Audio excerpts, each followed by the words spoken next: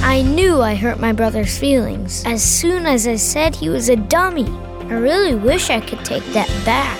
Words are like toothpaste. Once they're out, you can't put them back where they came from.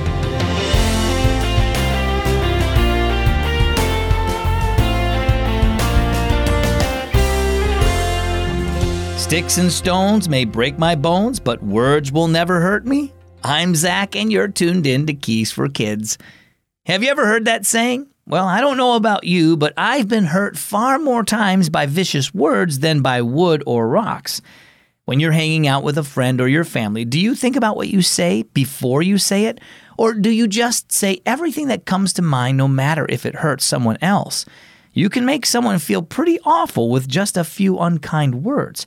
That's why it's so important to follow Colossians 4:6. It says, "Let your speech always be gracious." Now, let's listen to our story today. It's called Out of the Tube. I gotta go, Ian texted his friend Spencer after helping him with a homework question. I'm babysitting Colton, so I better see if he finished his snack. Ian put down his phone and returned to the kitchen, but his little brother was no longer there. Colton, where are you? Ian called. In here. The little boy's answer came from the bathroom. Ian hurried in and found toothpaste all over the counter. More was oozing out of the tube as Colton stood on a stool trying to push it back in. Colton! Ian grabbed the tube away from his brother. You can't put toothpaste back. Once it's out of the tube, it stays out. Don't be such a dummy. Colton began to cry. I'm dumb. I'm a dummy. When Ian saw how upset his little brother was, he wished he hadn't been so harsh. No, you're not, Colton. You just have to learn some stuff. But you said... Ian rumpled his brother's hair. Forget it. I shouldn't have said that. I'm sorry. When Mom and Dad came home, they asked how the babysitting went.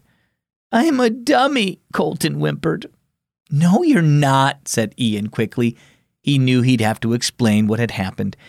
We had a toothpaste explosion, that's all, he said, and he told his parents about it. And I'm a dummy, Colton repeated. Ian said so. I told you you're not, Ian replied. I told you I'm sorry for saying that. Colton, you shouldn't have been playing with the toothpaste, Dad said. But Ian, you should have been watching him more carefully, and it sounds like you already know you were quick to say hurtful words. Yeah, and I really am sorry. I just wish Colton would believe me. Words are like toothpaste squeezed out of a tube. You can't take them back, said Mom. You can only clean up the mess with forgiveness. I know Colton will forgive you once he understands you're sorry you hurt him. But there's someone else who's always ready to forgive and who will help you speak loving words instead of hurtful ones. You mean Jesus, don't you? Ian sighed. I need to ask him to clean up the mess that I made. So how about you? Do you often speak in anger? Do you scold or make unkind remarks to brothers or sisters? Do you jokingly say things without considering how others will feel about them? Words can never be unsaid. They can only be forgiven. The Bible says your speech should always be with grace. In other words, speak in a way that shows others the grace and love of Jesus. Our key verse is Colossians 4:6. Let your speech always be with grace. And our key thought for the day, speak in a kind way. One of my favorite podcasts is the Unlocked Teen Devotional from Keys for Kids. There's a new episode every day for teenagers to grow closer to God.